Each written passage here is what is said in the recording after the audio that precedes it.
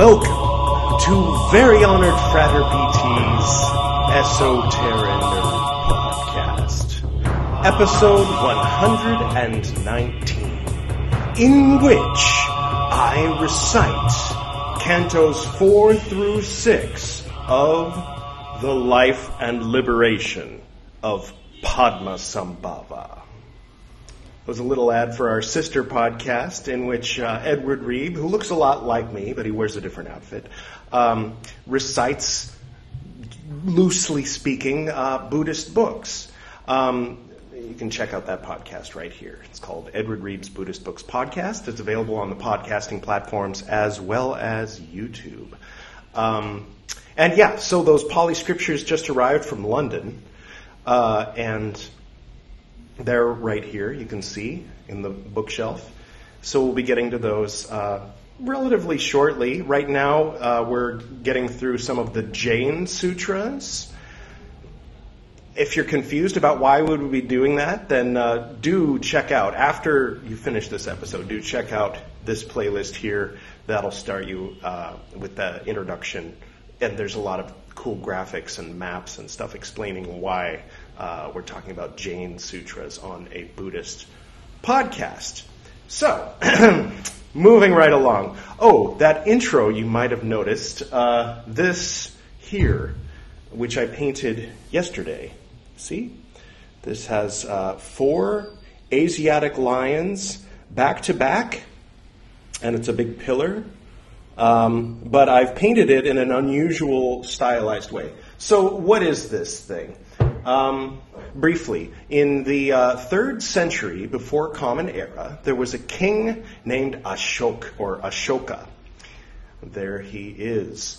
Now, he conquered a lot of territory. He conquered all of India except for the southern tip, but he conquered into present-day Pakistan. What's that? Pakistan and Afghanistan, that's what that is. And into what is now considered China.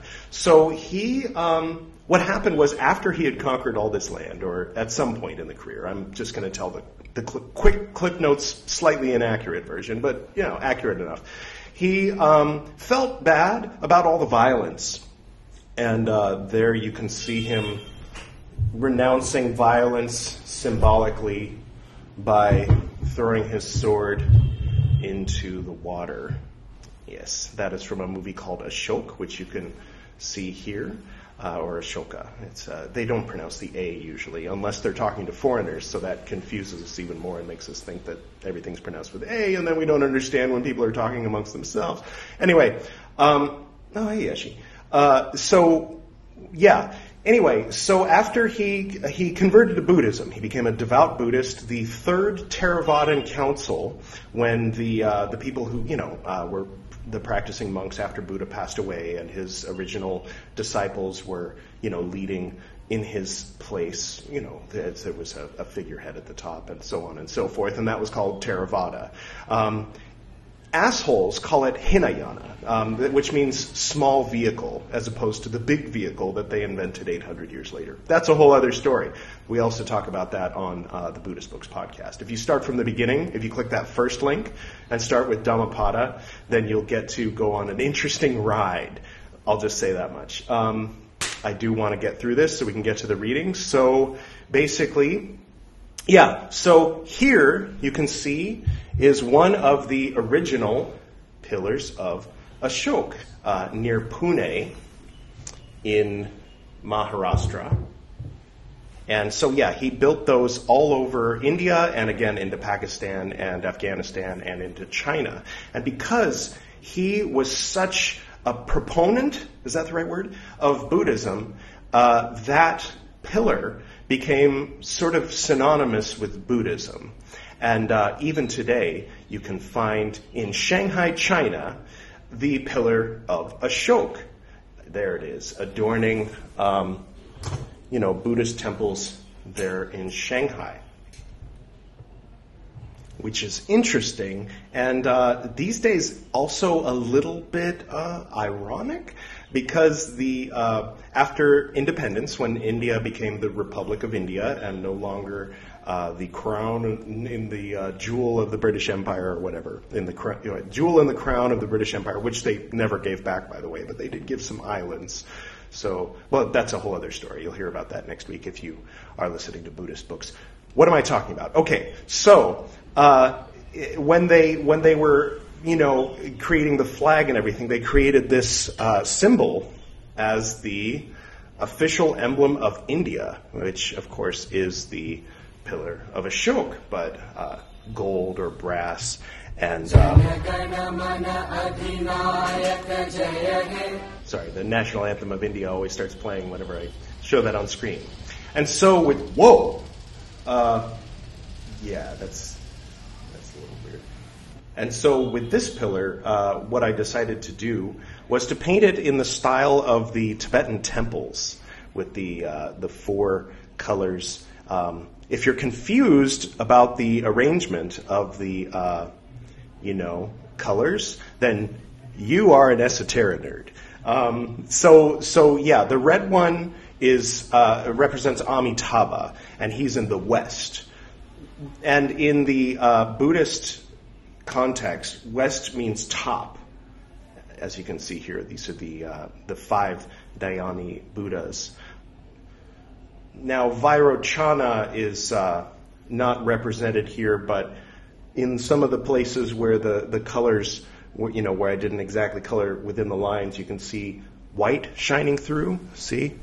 So yeah, that's not a flaw. What that is Vairochana shining through. Anyway, so yeah, you have Amitabha here in the west. You have Akshobhya in the east, Padmasambhava in the south, and Amoghasiddhi in the north. And you can correspond, and then Vairochana in the center, representing void, or Akasha, which sometimes gets translated as spirit or thought of as spirit. But it basically means space. More accurately, it's space. In Japanese Buddhism, they call it void. But void, space, synonymous, basically. But anyway, we'll just put this. Yeshe, why are you there? Now you can see Yeshe peeking through. So we'll keep that pillar right here for the duration of the reading. And so, there you have it, my Tibetan-style pillar of Ashoka. And so, without further ado, let's get to today's recital, shall we?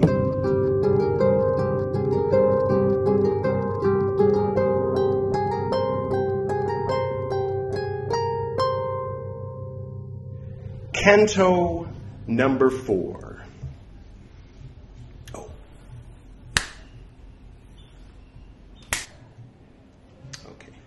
I'll have to have that looked at. The 5 castes and the consecration of the 5 radiant suns. The Lama Dorje Chang having arisen.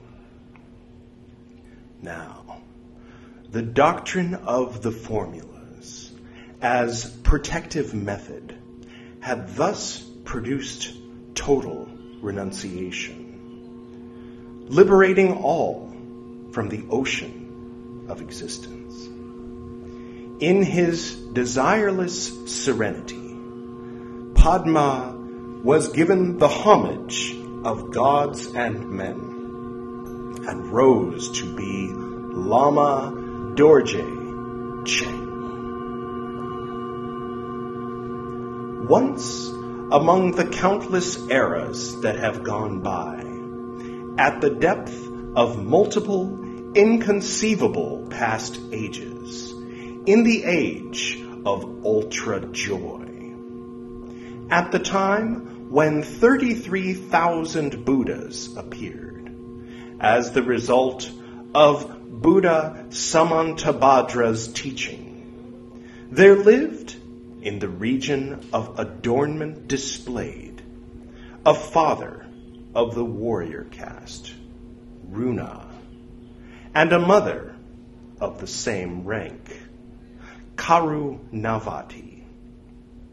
Their child, Dai Kyab, warranter of happiness, was also given the name Zaiwei Tog, beauteous signal, as the prayer for a pure heart was being directed to the primordial Buddha, Samantabhadra.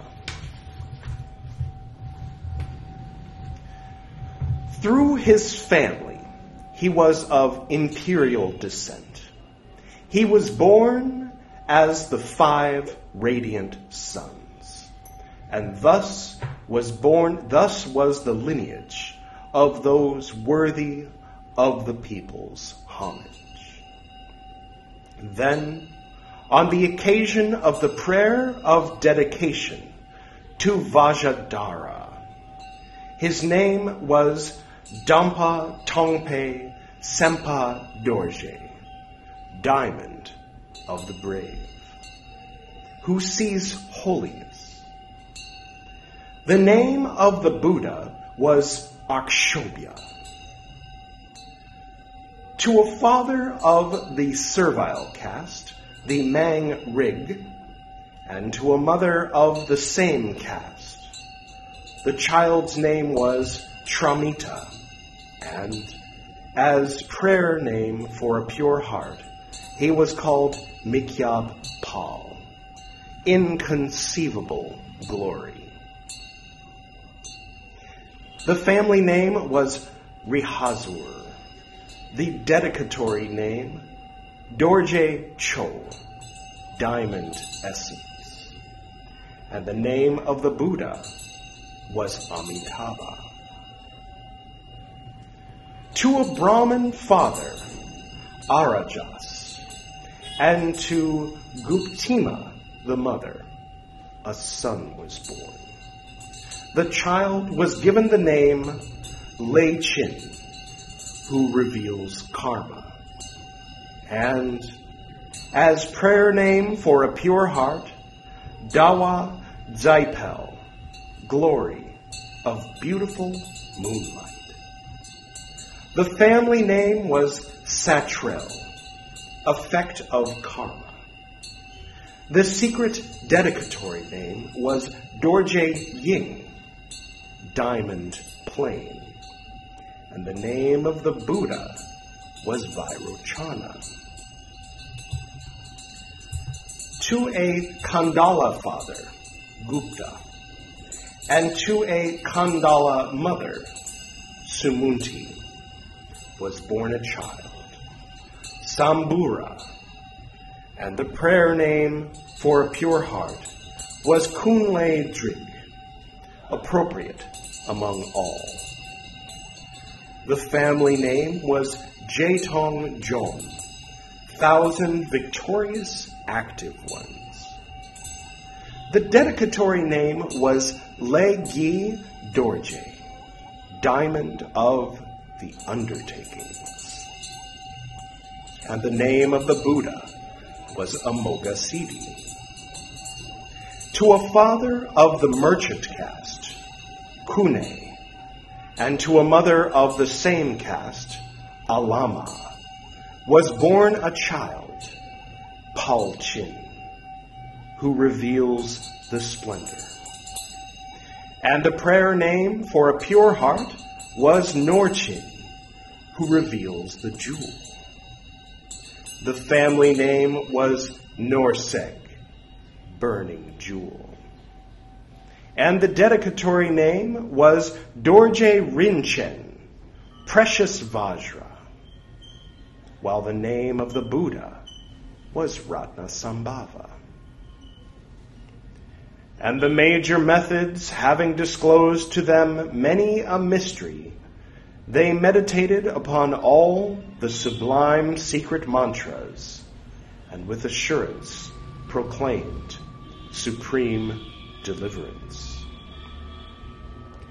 Of the history unabridged of the lives of the Guru of Udayana, Padmasambhava, this is the 4th canto, the families of the 5 castes and the consecration to the 5 radiant sons, when an eternity arose as supreme Vajradhara, sealed oaths.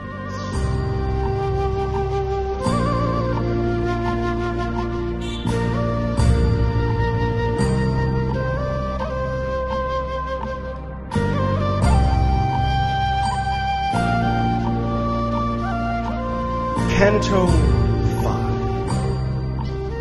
The series of the births of Rudra and the beginning of his subjugation.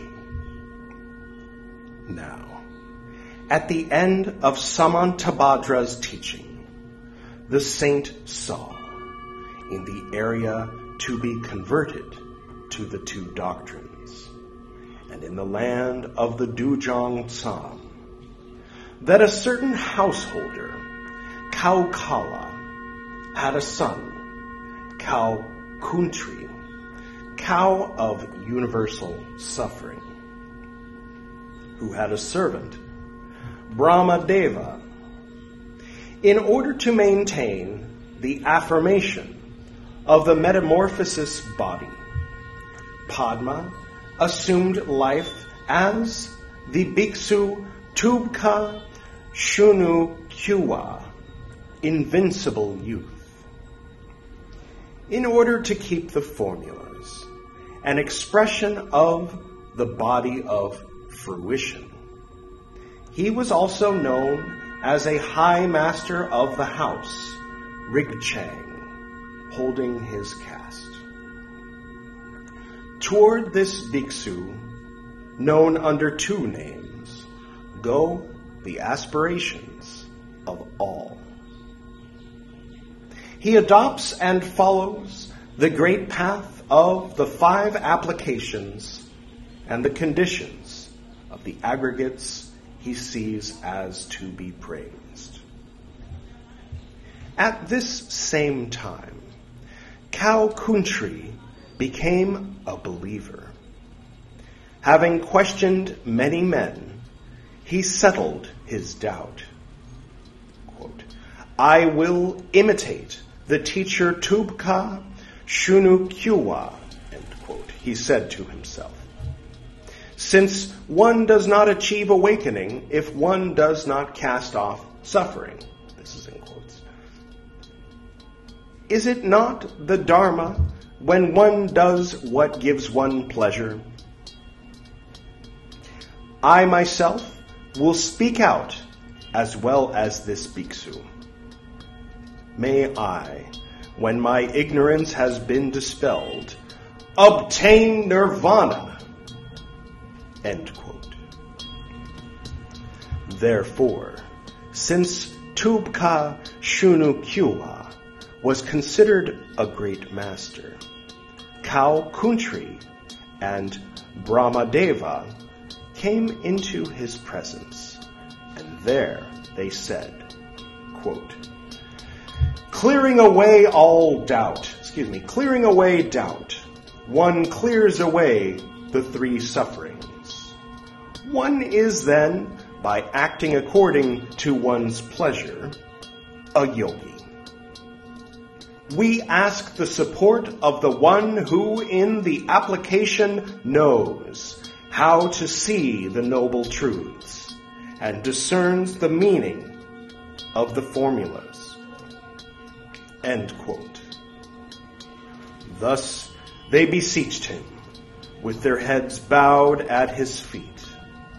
And the doctor said, quote, yes, of course, right, benediction. However one purifies the cycle of existence. Therefore, brotherhood has well been called the best jewel. End quote. At these words, master and servant entered into religion. Tarma Nagpo, black deliverance, and Den Pag, orderly restraint. Such were the names which they received. And Den Pag was entrusted to be the judge of Tarpa. Then the Bhiksu Tarpa Nagpo, speaking to Tubka Shunukyuwa, said, quote, O guardian of the formulas, great carrier of the formulas of knowledge, what is the true path to the full deliverance from all suffering? End quote. The doctor smiled, quote, in the uncontrived nature of existence, in order that attachment to the four realities may be nothing more than a cloud in the sky. There is the road of holy application. If one does not know it, there is no other order of views in the three worlds. End quote. Thus he showed himself to be wise and of upright mind. Since Tarpa and the servant were satisfied, they respectfully made him an offering. Then, after praising him highly, they withdrew. And Tarpa adapted his conduct to the words of the Dharma, but he had not understood the true meaning. So suffering burned him, strongly attached as he was to the four realities. His body put on the semblance of holiness, but his mind was going to perdition. Den-pag, the servant, who had understood the true meaning, conducted himself according to his greater understanding. Without attachment, he knew the doctrine of the teacher. His body had the semblance of common people, but he was not tied to that position. His orthodox mind took the sure path. Soon, the master and the servant had the opportunity to part ways, in deed as well as in theory. Bitterly, the monk Tarpa Nagpo observed, quote, we who joined under the same spiritual guide are now wanting to change the meaning of each word. How can we dispute over each practice? End quote.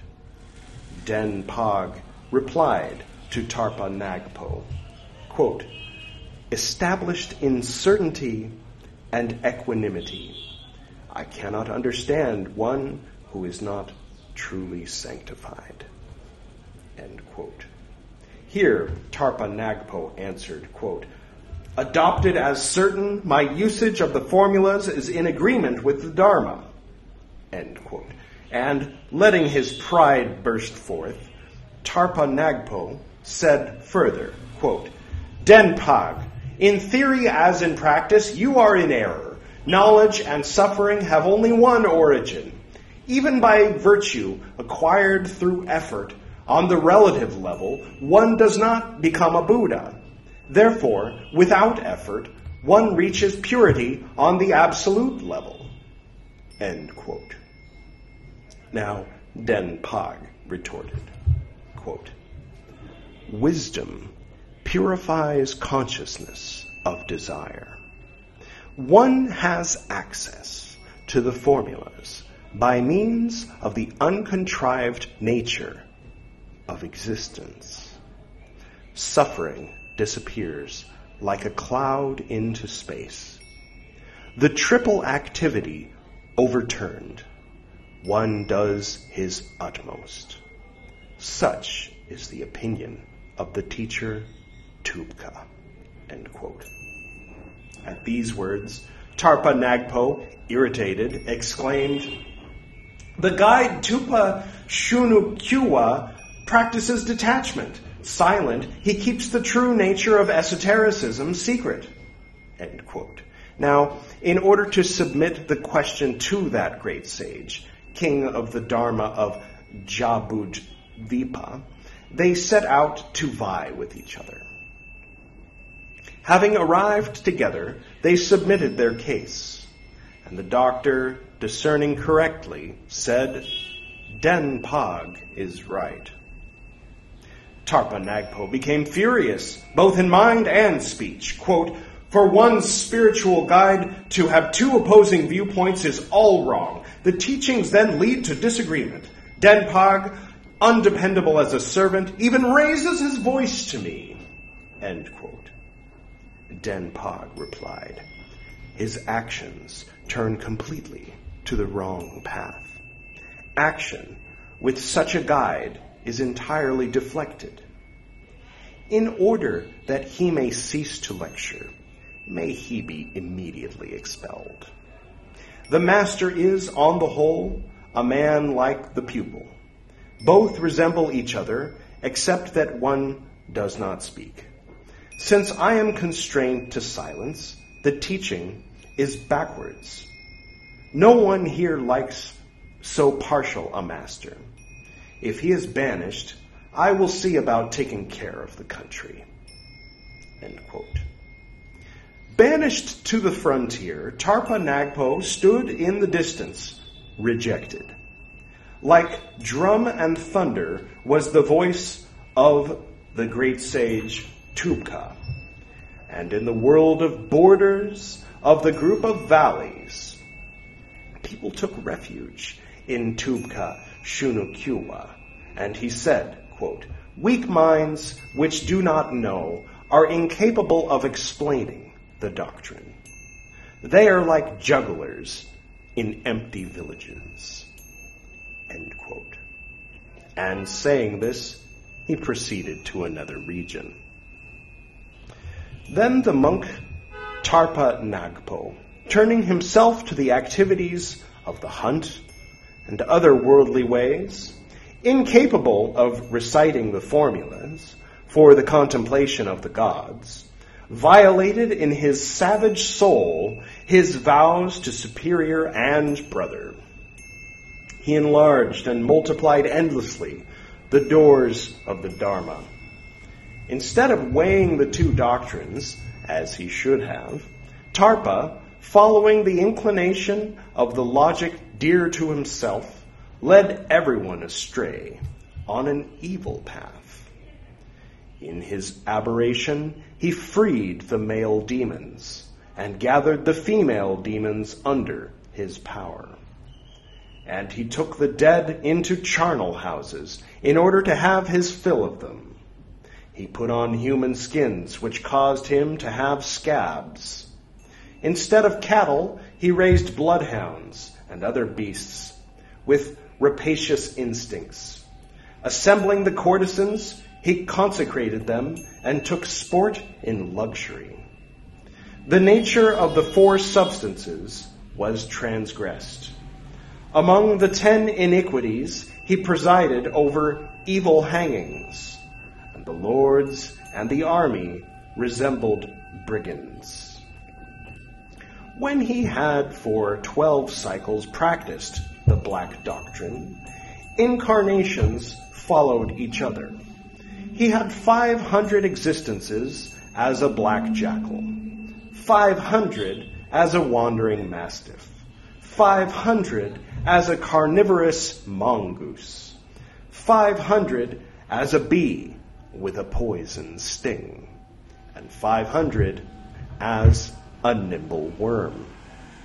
Still more he had as a ghost, a sucker of feet, and other inconceivable things.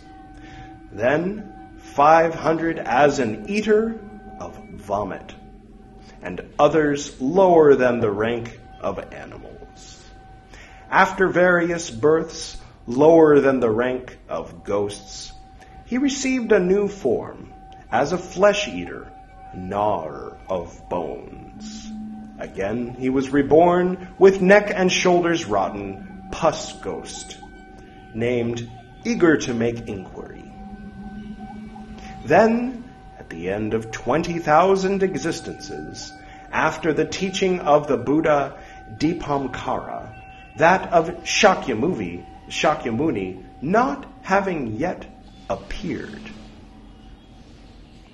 And in this interval, many years having passed in the absence of the teaching, in Lankapura, the land of ogres, a courtesan, Kuntugyu, wandering everywhere, is the meaning of his name, mated with a Mara of the twilight and a demon of midnight. And a genie of the dawn also mated with her, and she conceived. The fathers being 3 fierce spirits, there was born at the end of 8 months a child with 3 heads.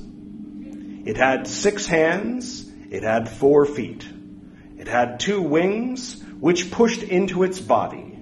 It had 9 eyes, 3 on each head. It presented multiple appearances. As soon as it was born, calamity announced itself. Sickness filled the lands of Lanka. The amount of merits done declined. Famines, wars, epidemics, and the 3 scourges increased, and there were nightmarish dreams of many deadly beings. 9 months after his birth, the child fell ill, and Kuntugyu herself died. The people of the land said, "This bastard of ill omen must be disposed of secretly." In the root of the funerary tree was a poison, Nalbyi. There was a black swine of the tombs, a lyre of Eri, in the middle of which was a venomous serpent, a container of hate. And at the peak was the nest of the kite of desire. The ogres bringing their dead to this place. It is the haunt of the elephant and the tiger, and here reptiles instill their poison. It is also here that the Dakinis convey the corpses, and here at the root of the tree that the ogres build their tombs. The child was buried with the dead mother. Now, embracing his mother, the child nursed her breast, with the result that he sustained life for 7 days with the yellow fluid. Then, by sucking her blood, he lived 7 days. Then, by eating her breasts, he lived for 7 days. Then, by eating her viscera, he lived 7 days. Viscera. Then, by eating her flesh behind, he lived 7 days. Then, by eating her bone marrow, he corrupted spine marrow, the corrupted spine marrow, and by eating the brain, he lived a span of 7 days. For 42 days his body grew, and then, when he no longer had anything to eat, he shook and made the tomb collapse. On looking inside, the Dakinis saw that the cadaver had been devoured. Having eaten her flesh and drunk her blood, he had also taken her skin as a tunic, and her skull as a cup for bloody libations. Seeing a serpent, he made himself an anklet for his foot, a bracelet and a necklace. Finding a dead elephant, he ate its flesh and stretched out its skin. He drank the blood and ate the flesh of a tiger, and used its pelt as a cloak. Then from his mouth he produced the fixed form of a curd of blood. And from his body he disposed of a small pile of ashes. And he who had eaten his mother for nourishment, and dressed himself in her raw skin, who in his thirst had drunk her blood, and who in action had perpetrated crime, who, to live, had lived off the dead, had a complexion which shone with light. White on the right, red on the left, blue in the middle. His faces were fierce. Red, white, and blue. His giant body was of a pale ash color. His face was maliciously gracious, with coarse, muscular bundles of rough flesh. He attached on one side of himself a row of withered heads, and hung fresh heads about him. He made himself a garland of 3 fringes, dangling with skulls, and he oiled all his cheeks with red semen. On his body a swine's skin grew. His mouth and eyes were scarlet. His mop of red hair, red with the mud of his hanging curls, he tied in a knot of half length with 5 kinds of asps. Armed with bird claws on all his limbs, he tied to these in turn the serpents of 5 species. He swallowed voraciously flesh and blood, every prey which he could seize. Boar spears and whatever could serve as a weapon he carried. From his left hand he drank from the skull filled with blood. His breath gave rise to all the contagions of heat, his nose to various kinds of cold illness. From his eyes, from his ears, and from his lower orifices issued the 404 sorts of typhus maladies, evils of air, earth, water, and fire, acute quinces, stomach spasms, malignant gastritis, ulcers of leprosy, the scabs of smallpox, great plagues, dropsies, abscesses, erysipelas, cowlickings, abscessed kidneys. Manifold and terrifying ravages were spread abroad.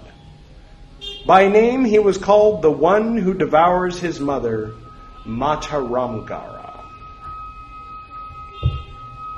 At this time, 24 countries had formidable and irresistible masters.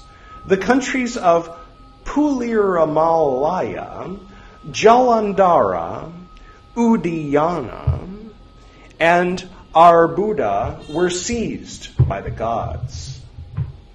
Godavari, Ramesvari, Devikota, and Malava, all minor countries, were seized by the Gandharva.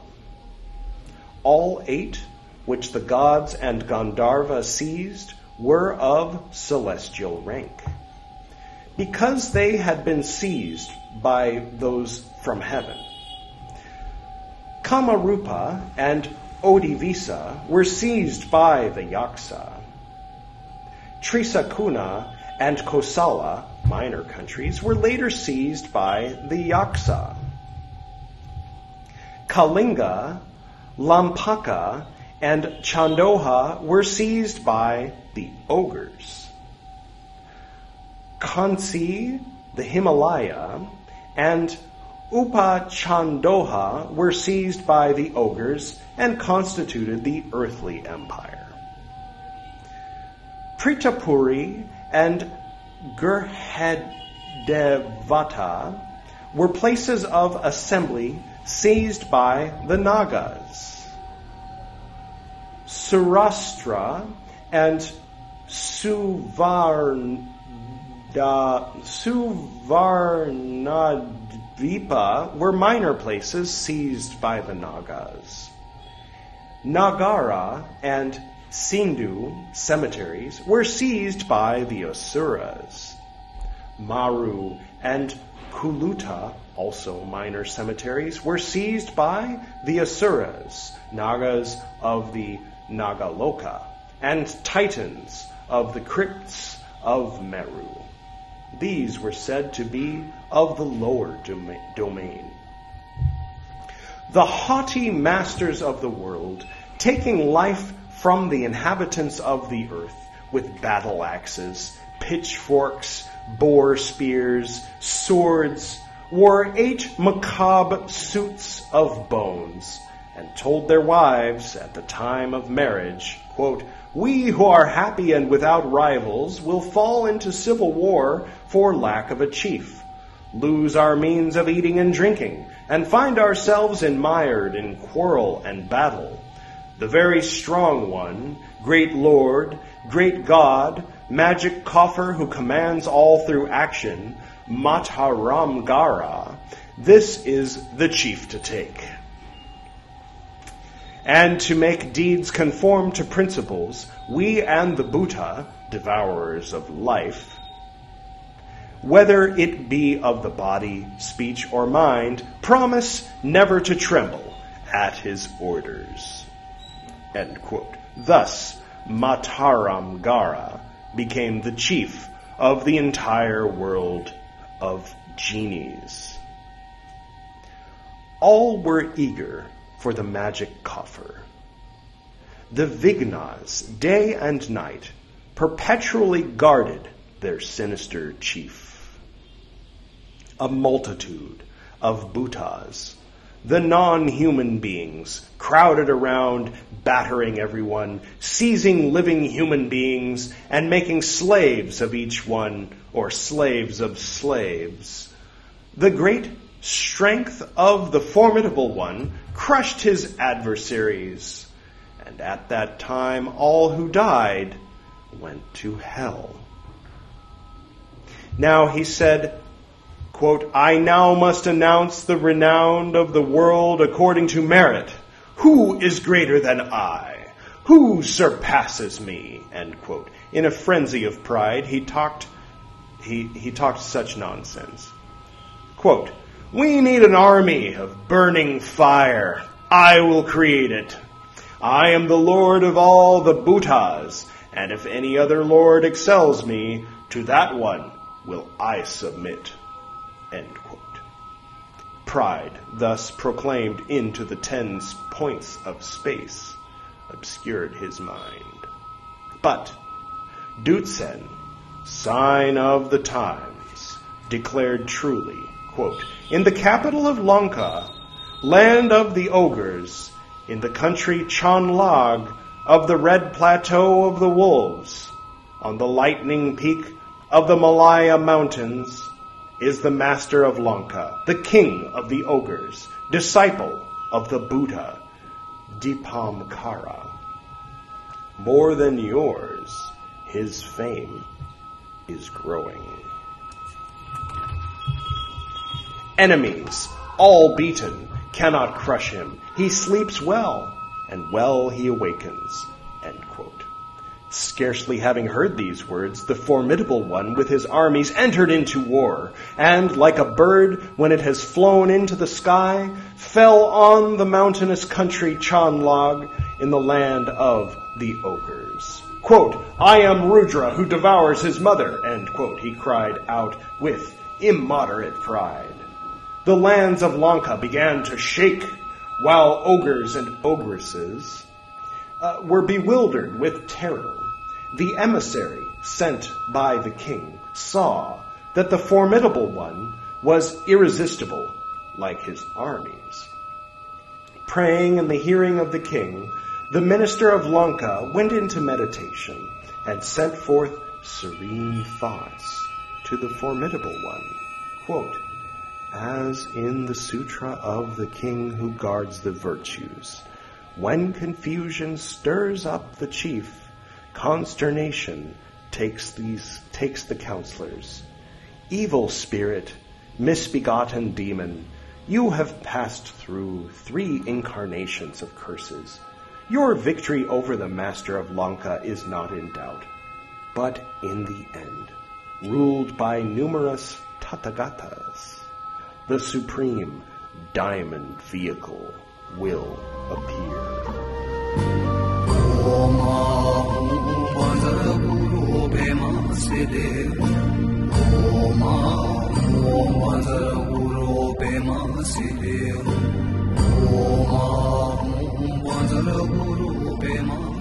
Quote, "Since there is a prediction like this," end quote, said the formidable one, quote, "we must try to see if it is true.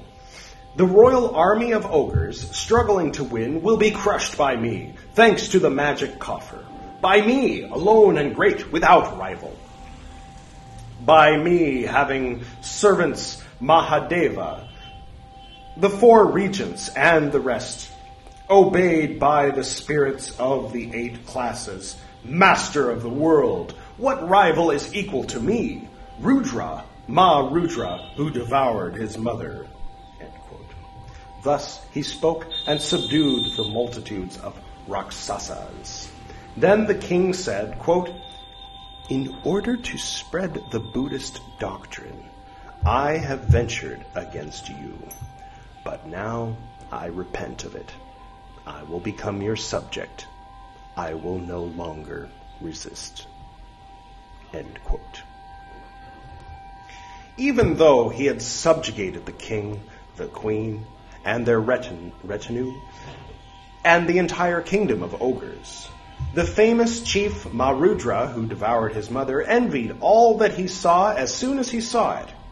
Now again, in arrogant challenge, he said, "Who is greater than I? Rudra, Rudra, who devoured his mother," end quote. But Dutzin marked his words were more energetically. Quote, "Among the Titans there is one greater than you, the chief of the Suras, Mahakaru," end quote. Magic art and mighty wonders took place. The formidable one, totally provoked, changed into a fire army, and by means of a clever flight he fell down into Mahakaru's abode. There he changed his method. Instead of weapons, on reading Mahakuru, he caused cold and hot sicknesses, and killed him by his foul breath. He seized the body, which had been overcome with erysipelas and smallpox. He took the corpse by the right foot. The head, which went on display around the land, was shown in the 8 happy abodes. The hidden wives, their sons, and their followings, the 8 planets, the 28 constellations, and the evil Vigna guides, as many of them as there were, finding no safety when they sought refuge, ended up falling back before the formidable one. Committed to destroy the reign of the Titans, relying upon the strong of head and the weak of body, he raised at his palace the standard of Mara, and raised before his portal the likenesses of frightful demons. Surrounded by the magic apparatus of the ceremonial round, he put on the tip of his finger the prodigious Meru. Turning his head around, he shouted with pride, quote, "Who in this world surpasses the terrifying Rudra, Rudra, who devoured his mother?" Question mark. Quote, end quote. But Dutzin said he is a rival of the Great One, who lays aside competition. In the region of the 33 gods of Gandin, he is like gold in the midst of the listeners and of the community. He is called Namdren Dampar Tokar, sublime living savior with the white insignia, and has received the investiture which gods and conquerors praise. He is the one whom the numerous symbols incite. The songs and the voices all salute absolutely. He is great. End quote. At these words, transported with fury, grimacing, shaking his body, burning with rage, Rudra hurled forth outrageous words, his voice accompanied by an earthquake. But from the height of the seat of the law, Dampa Tokar embraced him with a hug, so as to cast him into the universe. The eminent listeners said peacefully, "Alack, alas, What is this sin? This is what sin brings. Or would you aspire to the cause of virtue? End quote. And arranging the four corners of their robes, they sat down in happiness. Then Rudra said, I am at your mercy, although I am a hero of great strength. And now Dampatokar showed the proper way. To all his retinue, he said with firmness, quote, Alas, my distinguished listeners, faithless to the teachings of the Buddha. A perjured disciple was this Tarpa Nagpo. He has gathered the entire teachings of gods, of men, and of titans, but has not attained the true meaning. But in the presence of the perfect Buddhas, the world of hate dissolves, and its crimes are dissolved. Both Tubka, Shunukyua, and Denpag will unexpectedly, in this life, bring retribution. Peace and faith not curbing him, Rudra will be subdued by force and constraint. Those who do not believe in the noble truths, believing the body to be a gift, will yield to the master conquerors, dominant like the firmament. The sacred substance, the Amrita of the attainment of virtue, will transform these poisons into nectar. Merely an atom of this will completely subdue anyone. Mitun Nyanpo will come as Dorje Tagochen Vajra with the head of a horse, and Denpag as the Tathagata Vajrapani. Meditating, Tubka will be as the great Vajrasattva. Here is the exalted prediction which triumphs. The enemies on the opposite side being exhausted, I will enter the womb of Maya Devi, and under the tree of awakening, I will enter into meditation. In this way, there will be no action of eternalism.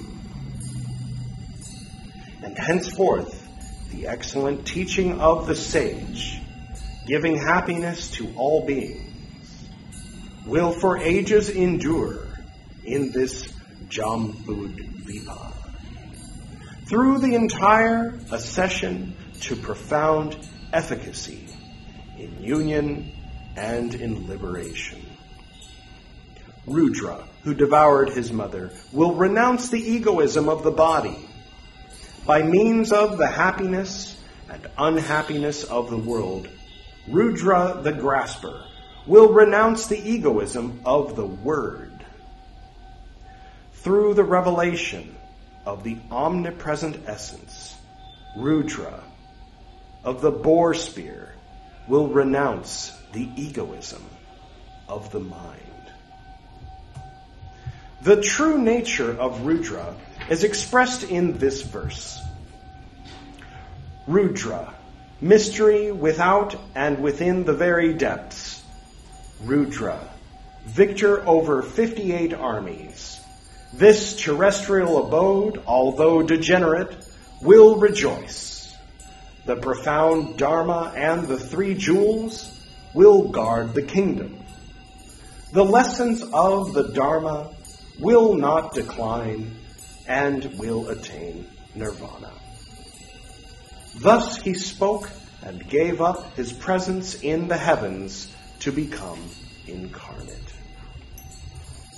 And here is what the subtle superknowledge of Rudra perceived then. He would be lord over the great god, Garab Wangchug, and would gather all the regions of the gods of Ganden under his dominion. He would also subdue the gods of Brahma and Sakra. In Malaya, he would hold the fortress of the skull and of the fresh body, the place of the one who has devoured his lair of human skin, giving himself over to the harmonies of flutes, tambourines, and cymbals, all would dwell in the midst of songs and dances. Of the history, unabridged, of the lives of the Guru of Udayana, Padmasambhava, this is the 5th canto, which shows the series of the births of Rudra to be converted. Sealed oaths.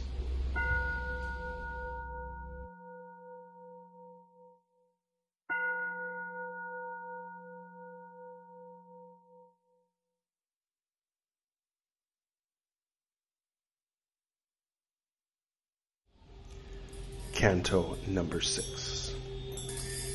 The subjugation of Rudra by the horse and the swine.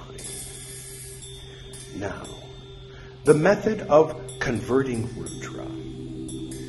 There came from the plane of essence of the pure and sublime abodes the saintly sovereign master, worthy of the homage of gods and men. Essence body, Samantabhadra, with his following. There came from the heaven of fixed solidity, vision of mercy. Body of fruition, the great Vajradhara with his following. There came from the pure palace of the willow cradles, metamorphosis body, Vajrapani with his following. There came from the celestial palace, formed alone, with triple invisible body, the august Samantadhara.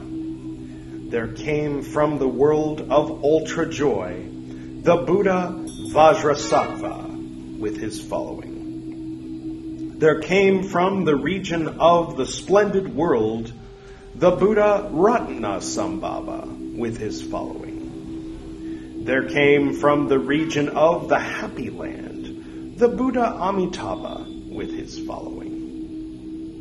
There came from the region of the illuminated world, the Buddha Vairochana with his following. There came from the region of the purest world, the Buddha Amoghasiddhi with his following. Still others came, welcome ones, without number, unutterable, body of fruition like the circle of the sun, and all confer with the knowledge bearer. Quote, if Rudra is not conquered by the power of the Buddha, the Buddhist doctrine will not flourish, and rolling into evil ways, Rudra's body, with its detestable deeds, will experience the weapons of the tormentors of hell. If his previous actions do not carry their fulfillment, the truth which the conquerors announce is false. By remaining a stranger to fear, one will submit to it. The conference will agree fully.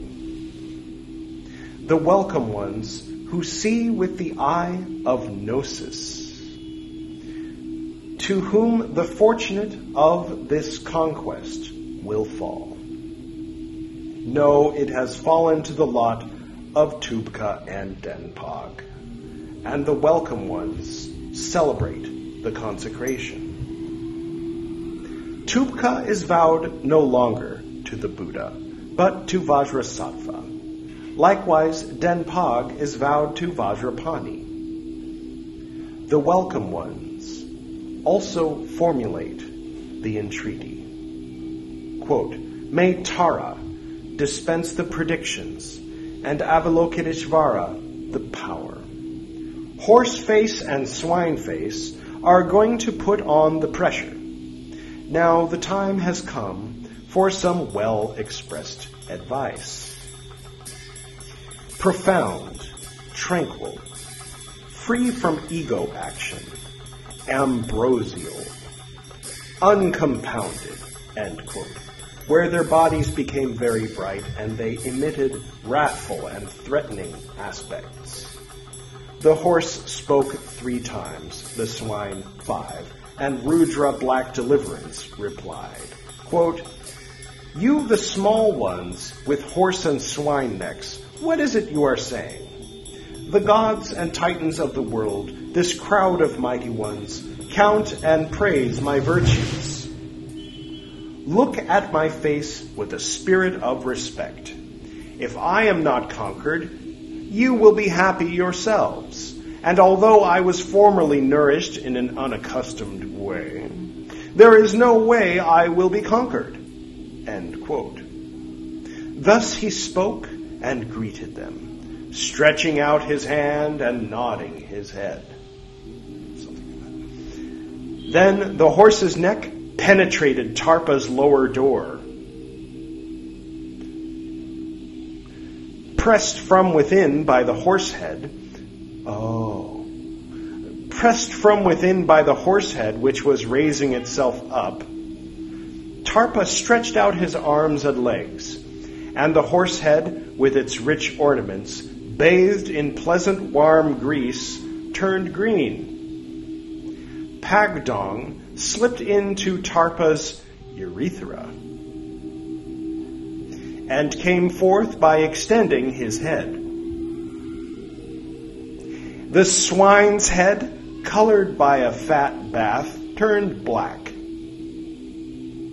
As the faces of the horse and swine joined each other, creating the god Mawatseg.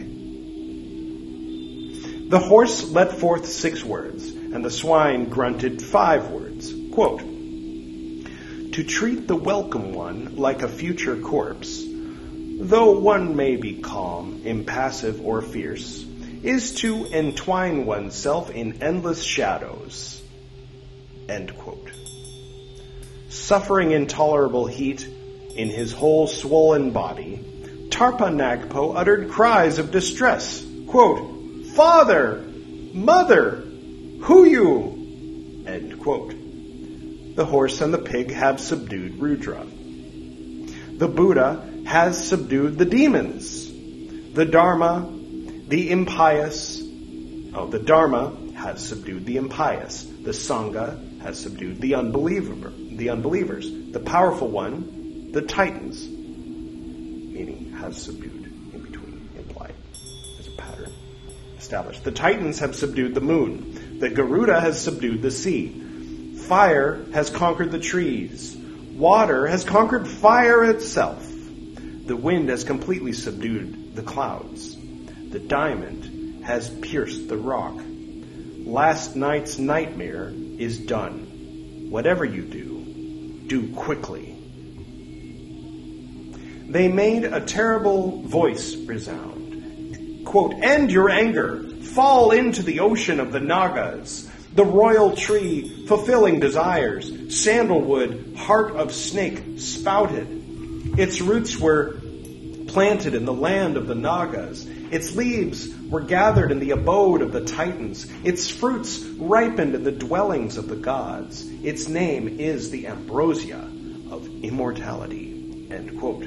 When the horse and the pig had ended the joyous game, happy object, happy path, happy fruit, they blessed, insofar as they were aspects of knowledge, the numerous and subtle aspects of Rudra. Then both horse and pig went away to the essence plane. That is why Rudra has 3 heads, and why the 8 aspects of the cemeteries are the 8 glorious aspects. Such it is with the atonement of the gods. They carry their aspects like talismans gained from killing and making war.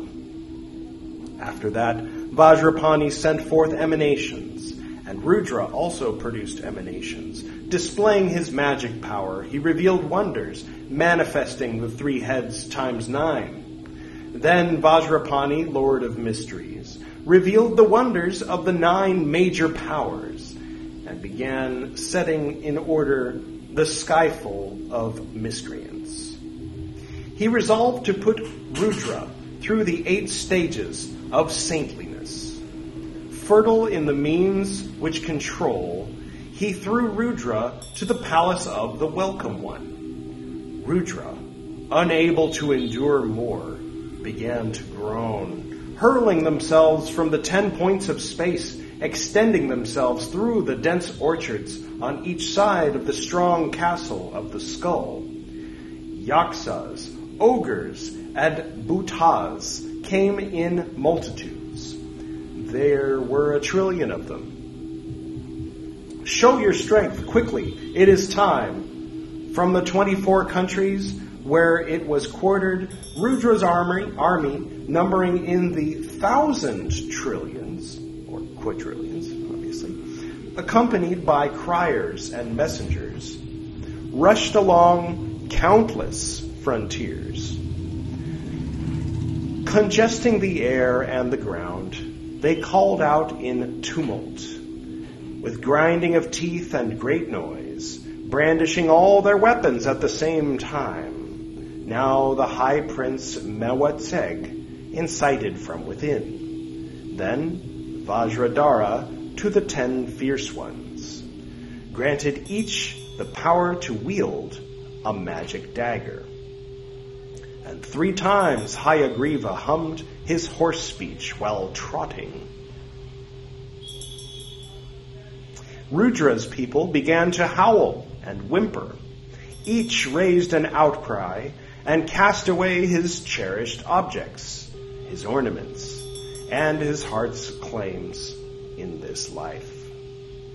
Then Tarpa Nagpo, exhausted, was converted. Quote, "Province of the Buddha's activity, I salute you. Creative acts of retribution, I salute you. Let my actions be accomplished in their fruits. You can see by the ripening which has come to pass what they have been in former times. Present actions determine what will come in the future. Actions are joined to the body like its shadow. What one has done, that will he endure.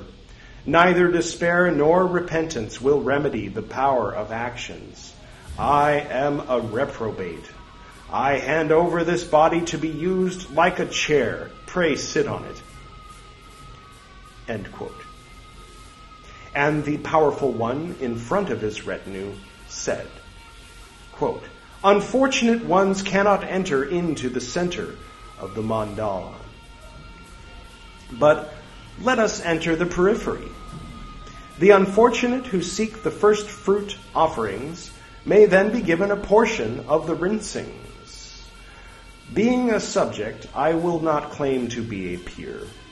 With obeisance, I shall carry on what is necessary, and as a loving mother cherishes her child, in truth, I will keep faith." After this promise, he swore an oath. Then the Lord of Mysteries blessed his body, his speech, and his mind. And with the oath combined, he poured the water of the oath, and he put the diamond of the oath in 3 places. Rudra, having taken an oath not to tremble in his difficult tasks, was given the secret name of Mahakala. He was promoted to the diamond vehicle and was committed to the future hidden Dharma. Finally, by means of a single stroke, it was predicted that he would become a Buddha. Of the history unabridged of the lives of the Guru of Udayana, Padmasambhava, this is the 6th canto, the conversion of Rudra by the horse and the swine. Sealed oaths.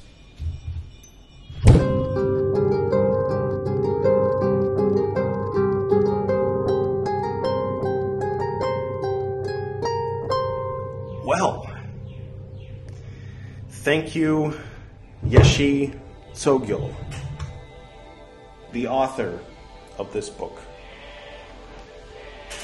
And thank you to, I believe, Henry Wolf and Nancy Jennings for providing a lot of the music that was played in the background, and I believe the Big Om album. Special thanks to Susumu Ueda, as well as his father and the other monks at Jofuku-in on Mount Koyasan, for the music you're listening to right now. Special thanks to Camille and Kennerly for the harp transition into and out of the recital itself. One thing I wanted to mention, you heard me talk about how the white color of Vairochana is the center of this, where this here. Now, if you're coming from Western, the Western esoteric, then this will make a little more sense. Here you have East, West, South, and North. Now you might be thinking, well, the North, being Earth, that makes sense to me. Nope. You remember the tattvas? Yellow is Earth. All right? Green is air. All right. Water and fire, blue and red, they're a little more intuitive. So there you have something to meditate on, if you'd like. So, thank you for going on this journey with me. That was interesting. That was a very interesting story. Gosh, it kind of hit me in an unexpected way at the end.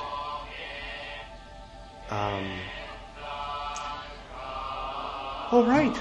Well, I look forward to the next one. I don't know if it'll be the next episode. There might be an interview, regular sort of episode before we get to the third part of this Padmasambhava series of episodes on Very Honored Frater BT's Esoteric Nerd Podcast.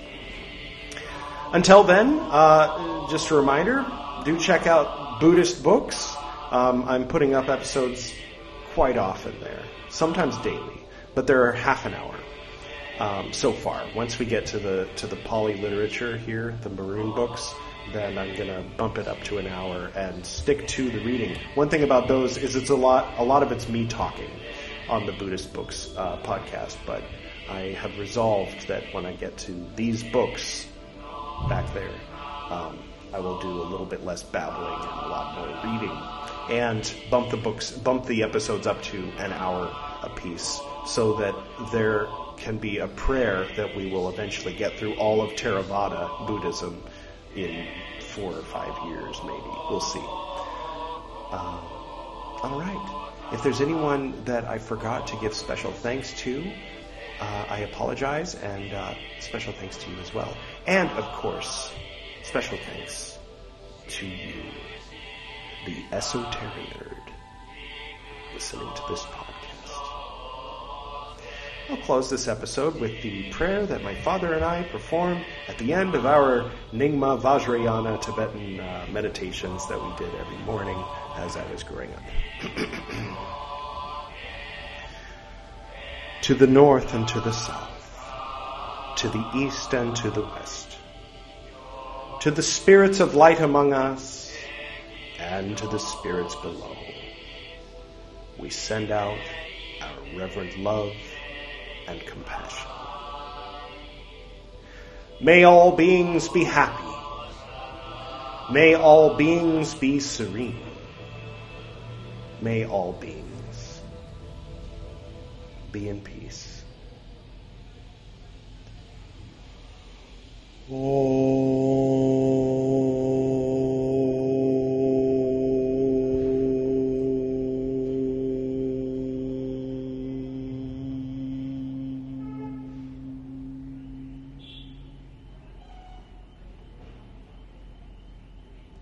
Until next time.